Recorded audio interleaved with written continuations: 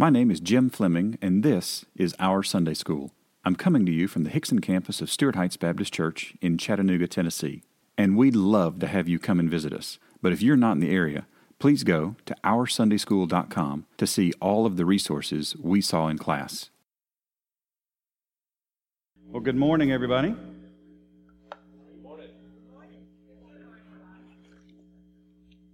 That was the most unorganized good morning ever, I think. That was fantastic. It's like we're in a canyon. It just kind of kept echoing. And the funny thing is it went right from to left, so throwing me off here. So. Well, welcome to Our Sunday School. We're in Obadiah today, and today we finish up Obadiah, which I'm pretty sure is as fast as I've ever finished a series to start a new year. So 3 weeks in Obadiah, we're en route. I was telling somebody online the other day that I feel almost like I've mailed it in because my teacher notes for this series are only 27 pages long, and I'm used to having longer series for this, and it's been nice to have a short series and then hop in and hop out. So if you got your handout, it does have a staple. We're 3 for 3 in this series with staples, so go ahead and grab that and open up to Obadiah. So the first week in this series, we looked at the first 9 verses. Last week, we looked at the next 7 verses, and today we finish by looking at the last 5. And if you've got your handout there, you see the green text. This is from Comiskey's work from a few decades ago, The Minor Prophets. This kind of 2 big sections, if you will, the 3 sentences in verses 2 through 9, and the pronouncement of guilt in 10 through 14. And then we transition into this broader sentencing of the nations in 15 and 16, and then today's text, this promise of restoration. So I'm going to read through Obadiah, and I want you to listen. So last week I had you listen for where was Jesus. This week I want you to listen for the emotional change points, because I think Obadiah's tone changes and shifts as we go through. And I think it shifts because he's got a bit of a different audience that he is communicating with, but there's a lot going on. So, Obadiah. The vision of Obadiah. Thus says the Lord God concerning Edom. We have heard a report from the Lord, and a messenger has been sent among the nations, saying, Arise, and let us rise up against her for battle. Behold, I will make you small among the nations. You shall be greatly despised. The pride of your heart has deceived you, you who dwell in the clefts of the rock, whose habitation is on high. You who say in your heart, Who will bring me down to the ground? Though you ascend as high as the eagle, and though you set your nest among the stars, from there I will bring you down, says the Lord. If thieves had come to you, if robbers by night, oh, how you will be cut off. Would they not have stolen till they had had enough? If grape gatherers had come to you, would they not have left some gleanings? Oh, how Esau shall be searched out, how his hidden treasures shall be sought after.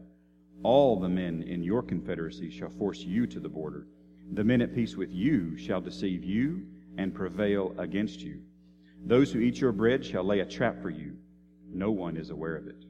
Will I not in that day, says the Lord, even destroy the wise men from Edom and from an understanding from the mountains of Esau? Then your mighty man, O Teman, shall be dismayed, to the end that everyone from the mountains of Esau may be cut off by slaughter.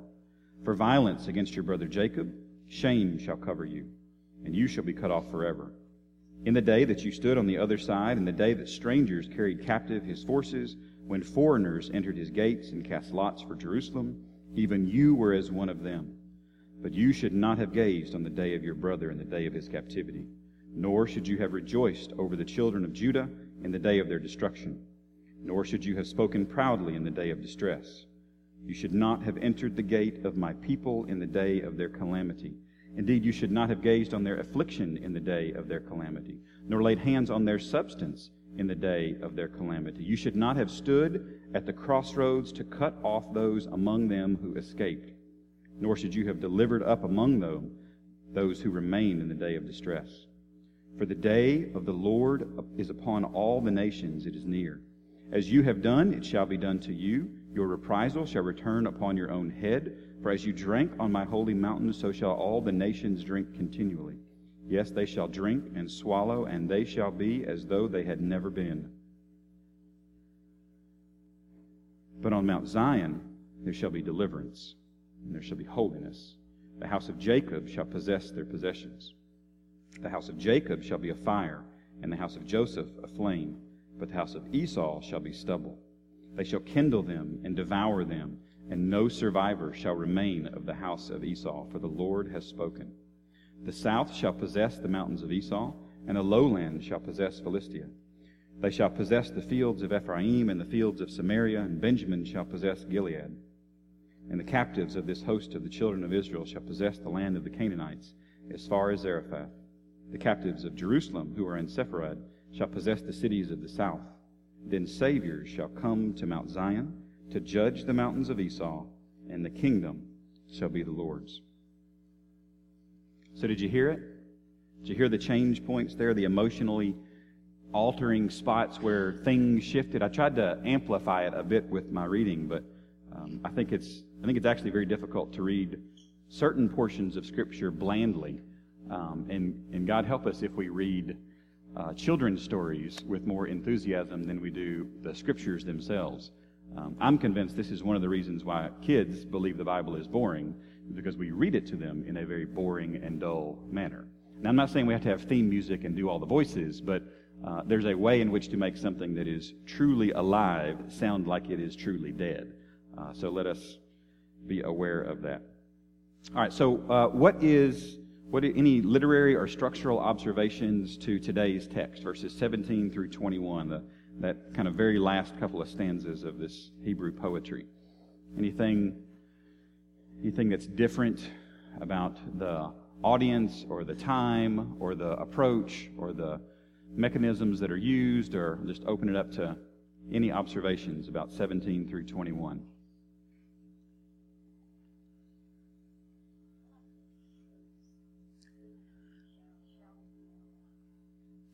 So Darla brought up the word shall, so we'll jump to the, are there any repeated words?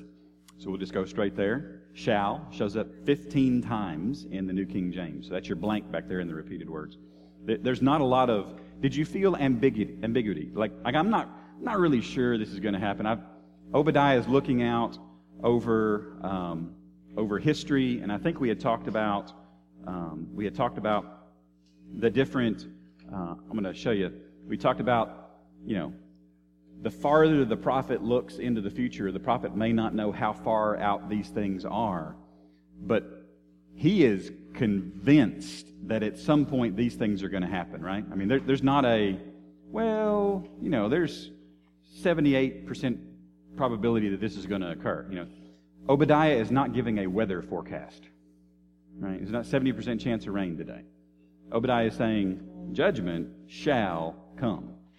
And it shall be thorough, and it shall result in Israel getting back land that God had given to her. Not a lot of ambiguity. So are we looking backward, or are we looking forward in this particular section? Definitely forward here, right? So Obadiah, we think, has been looking, could have been working backward a little bit to some of the judgment, to things that Edom had done, could be looking forward to it. I mean, there's a lot of different ways to look at this from a timeline perspective, but this section today, 17 through 21, is definitely a day looking forward to the day when Edom's behavior will be dealt with. So a couple of words here I want to walk through. What do the words mean? Verse 17, but on Mount Zion, Zion's a mountain in Jerusalem, just to kind of give us some perspective on maps. So if you've got a Bible with maps in the back, flip back there to the maps in the back, and I want to kind of walk through some of these as we go through some of the words. I think the Table Bible actually has a pretty good one. And when you talk about maps in the Old Testament, there's a few different sections to kind of think about. So there's the map before the kingdom's set up, which you really don't get a lot of those because there's not a lot of boundaries there to really talk about. There's the map from kind of the time of Saul and David and Solomon, where Israel has got some boundaries and there's specific land borders and they're a nation. And then there's usually a map of, sometimes there's a map of around when Daniel happens or when the minor prophets happen, to give you an idea of what happens 500-600 years later. And then there's almost always a map of Jesus' time. So I don't want to look at the map of Jesus' time because it's going to be a hyper-focused look at just the city of Jerusalem. That's not where we're at. I want to back out probably to a map one or two before that to where there's anywhere from 1000 BC to 500 BC. So if that's your timeline on your map, that's the one we want to be looking at. All right, so where is Zion? Zion's in Jerusalem. So there shall be deliverance, and there shall be holiness. And this is the same word used back in verse 16, this holiness concept that God is going to set this apart and be a specific place for a specific thing. The house of Jacob, this is the two sons that are arguing, that had the disagreements way back when, and their tribes are still arguing today, the house of Jacob and Esau. The house of Jacob shall possess, or to seize upon their possessions. And the house of Jacob shall be a fire. Now, he does something literary here in verse 18. What's the visual imagery in 18? Fire and burning and flame, and these ideas that things are going to be consumed and burnt up. So when we think about fire in the Bible, what kind of words pop into our heads? Judgment, right? I mean, this is the wrath of God being poured out. If you think about the end of all things, the hell is actually cast into this lake of fire, which is, I mean, just an utterly terrifying thought that there could be a lake of fire. It's horrific to think about. So earlier in Obadiah used language about wine and drinking and swallowing and this wrath that is associated with God's pouring out. And then now he's using this imagery of fire. So these are all very straightforward poetical devices. So the house of Jacob shall be a fire, or a fiery, flaming, hot thing. And the house of Joseph, a flame. The house of Esau shall be stubble. So if you put stubble in a fire, but straw in a fire, what happens? You don't have straw anymore, right? I mean, it's going to be consumed. They shall kindle, they shall burn hotly them, and devour or eat up them. And no survivor. So look at the word survivor in verse 18, and then look back at Obadiah verse 14. Where's the word survivor in verse 14?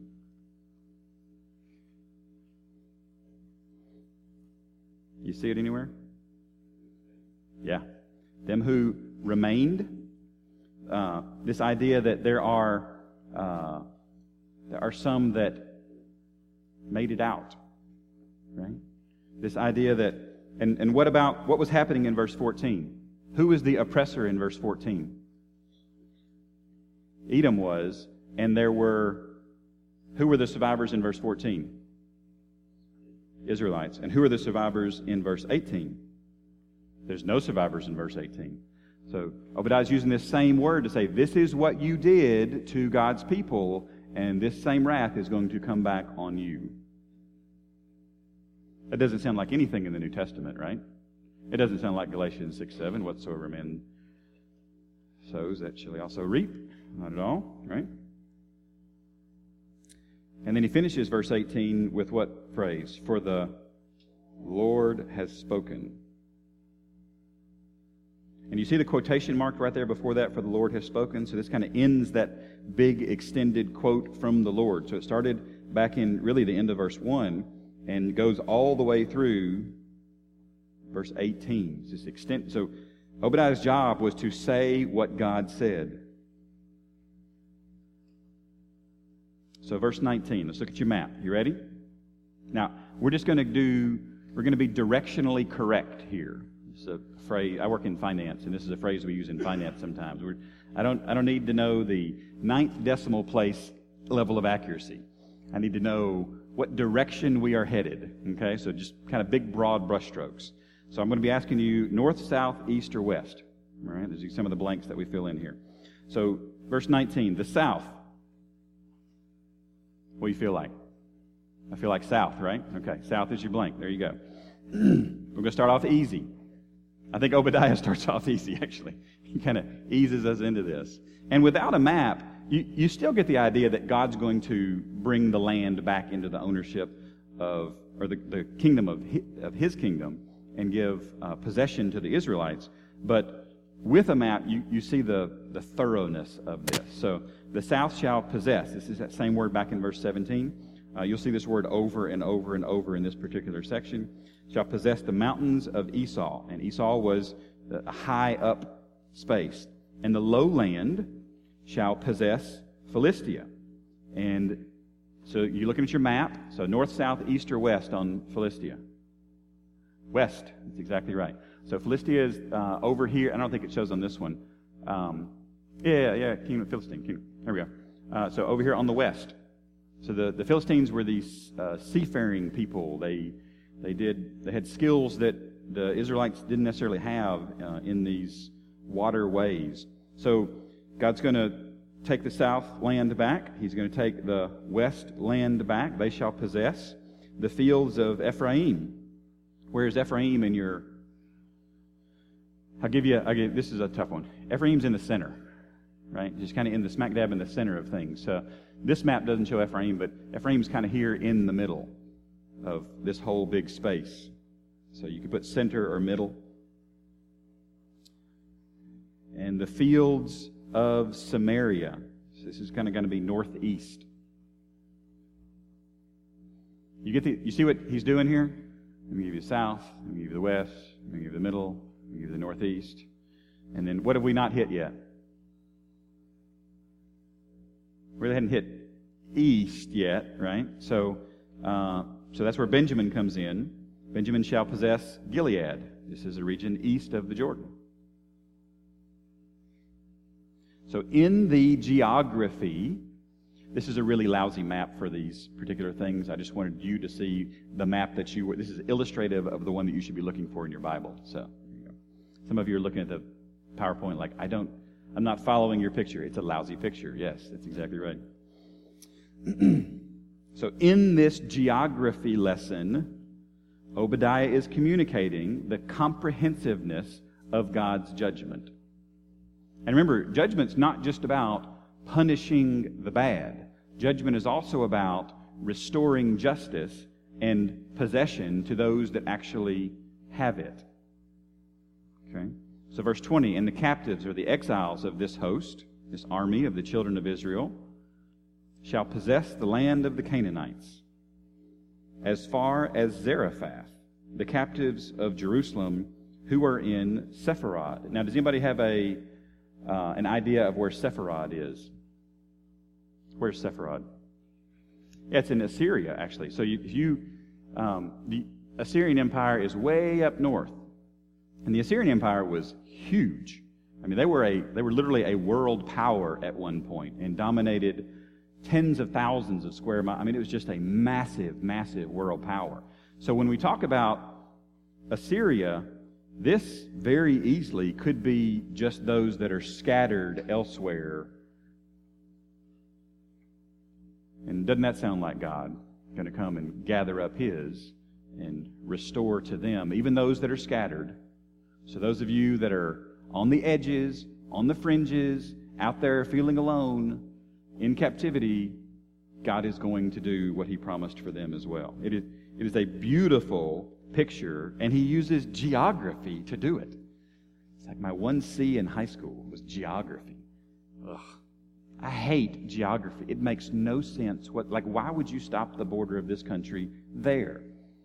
It's because during negotiations, two people couldn't get along any more than there. That's why things are where they are, right? So the captives of Jerusalem who are in Sepharad shall possess the cities of the south. So we're going to bring you back, specifically the Negeb. And you may see Negeb in a lot of your maps. You'll see Negeb. But it's just another word for the district of Judah, the south region. Then saviors. Now I put the Hebrew word here, Yasha. You see the Hebrew word there in verse 21? Yasha. It's in italics. What does that kind of, sort of sound like? Yeshua, right? Which is what? It's Jesus. Interesting choice of names, huh? It would have meant something to those that were around Jesus at the time, because His name is very close to Savior. Then saviors shall come, shall And look at the definitions for this word. It's unreal how so many of them are going up. They fetch up, they exalt up, they leap up, they lift up, they light up, they mount up, they put up, they shoot forward, they stir up to Mount Zion, because Zion's on a high place. And what does he do when he gets there? To judge the mountains of Esau. So we've talked about giving the land back, and now we're going to bring judgment to the very place that Esau was. And the kingdom shall be the Lord's, Jehovah's. So I want to ask a quick question, then we'll kind of come back to this mountain idea. But do you see why that when the Messiah showed up, that everybody was looking for a political and military ruler? Because if you hear language like this, and you are looking for the Savior who is going to come and restore the land and have the judgment of God be present again, you naturally are going to think, I need a military solution for this. And when Jesus came and he tells Peter to put away your sword, time out. Like, how are we going to do that by putting away the sword? And what Peter didn't understand was it's like, not yet. Right? God is the most patient being in the universe by far. And he is going to let these things play out. Now, I have a question, actually, and I don't know that I can answer it or not, but I wonder how far in the future Obadiah actually thought he was seeing. Because a lot of the prophets thought, like, here. Because remember, they didn't necessarily have access to all of the other prophets to see how long some of these prophecies are going to take to flesh out. So you got to put yourself in his timeline. And especially if he's 600, 700, 800 BC, he didn't see the majority of the other minor prophets. Yes, sir?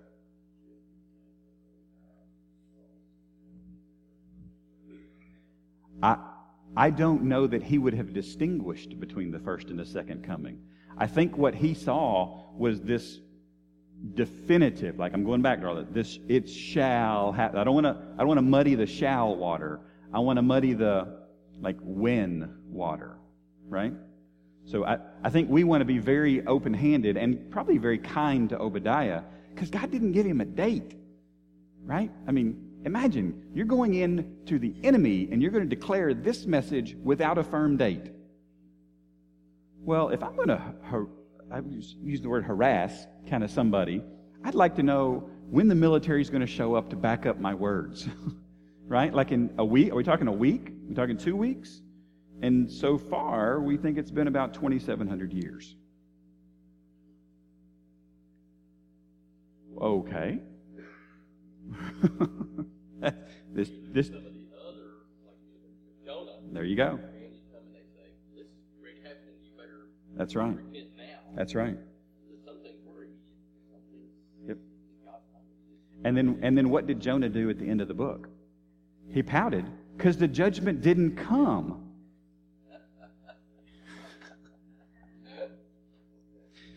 Ugh. This suicidal missionary that goes out that then pouts at the end of the book. It's just unbelievable. That's right. That's true. If he'd have been a little older, he would have seen it. That's right. Who's that? Oh, yeah. We get Jonah more than Obadiah. Yeah, absolutely. I mean, the Ninevites were evil, wicked, horrible. What Edom did was Edom didn't intercede, and they plundered a little when somebody else that was a world power came in. Nineveh was bad, horrible. You know what country Nineveh was associated with, right? Assyria. That's exactly right. So when Obadiah says, I'm going to pull you out of this Assyrian nation, he's actually talking bad about the Assyrians too, and saying that they're not going to be able to stop the judgment of God when this reconvening occurs. Obadiah is a bold prophet who is a brilliant poet. But my question is, did he see as far as Revelation 11:15? So, you think he saw that far?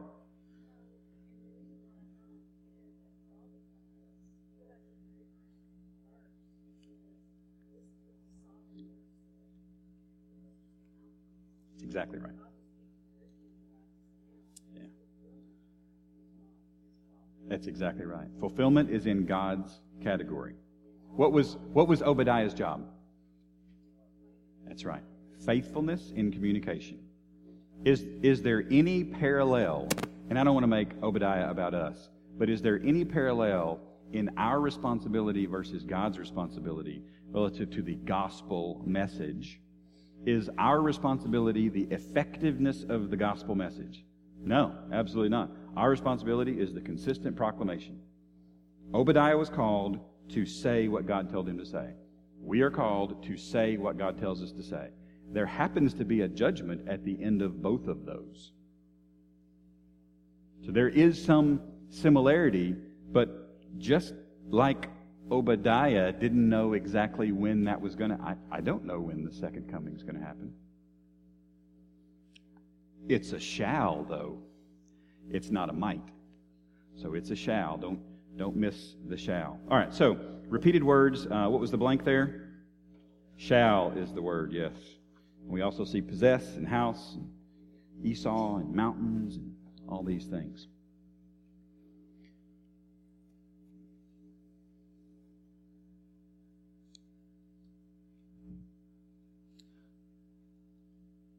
So has there been anything in the news this week about judgment?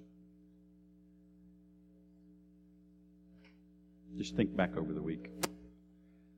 Anything nationally about judgment?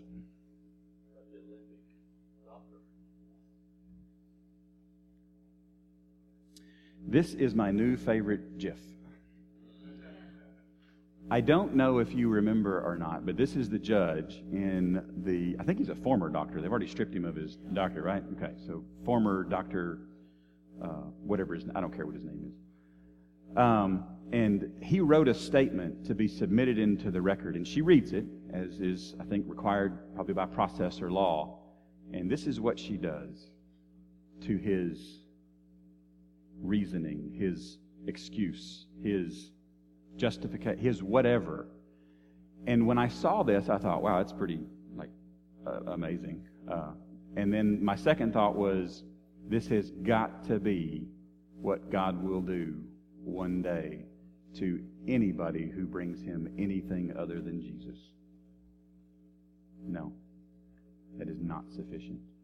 Because the Edomites were determined to rely on their high and lofty position, their military strategy, their alliances with other nations, their strength, their presumed wisdom,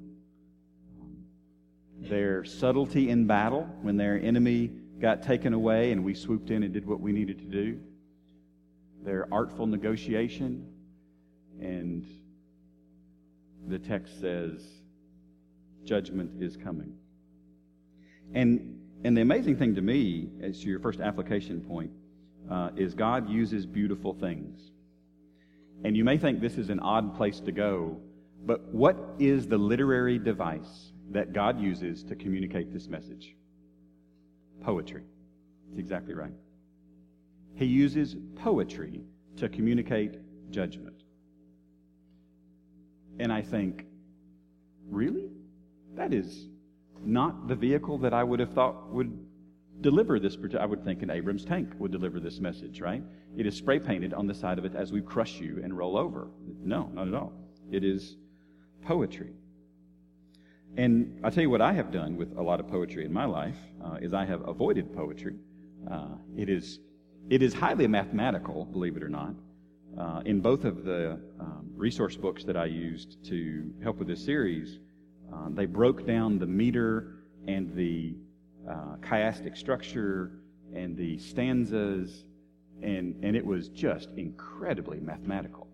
And I was embarrassed because I understood none of it. And it was all single digits in addition. And it was just, I had never seen anything like this before. It was unbelievably beautiful. So God uses beautiful things. So I think what we ought to do with that, and I'm really kind of talking to me with this, number one. If this helps you, that's great. If it doesn't, I don't really care. Engage with beautiful things. Don't avoid something that is beautiful just because you think, well, there's not any really truth in that. Yes, there is. Oh, yes, there is. And then what's the point of number 2? I don't want us to miss the overall message of Obadiah. Judgment shall come to Edom, and deliverance shall come to God's people.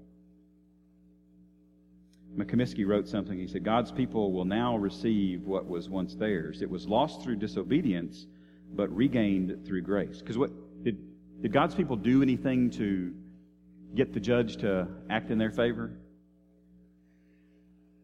They just existed as God's people, right? This follows the archetypal pattern of salvation history. What was lost through Adam is regained through Christ. See, we disobey, and then Jesus says, and I love you. And it's beautiful. So what do we do with that? I will tell you, this is my Indiana Jones quote, choose wisely.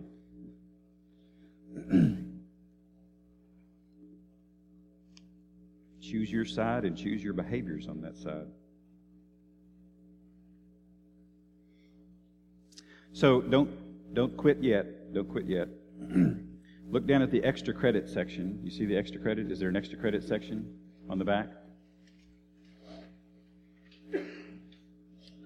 So I think your homework is back there too. So Josh is going to come to us next week and talk about Acts 10 and 11. I'm excited about that.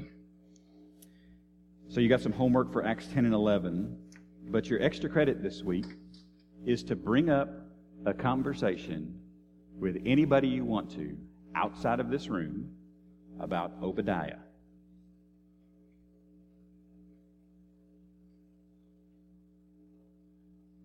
I read this little book this week, and it was really neat. And it talked about, there you go. If you start a conversation with, I read a book this week. Really? Like a whole book in a week? Sure did. It was awesome.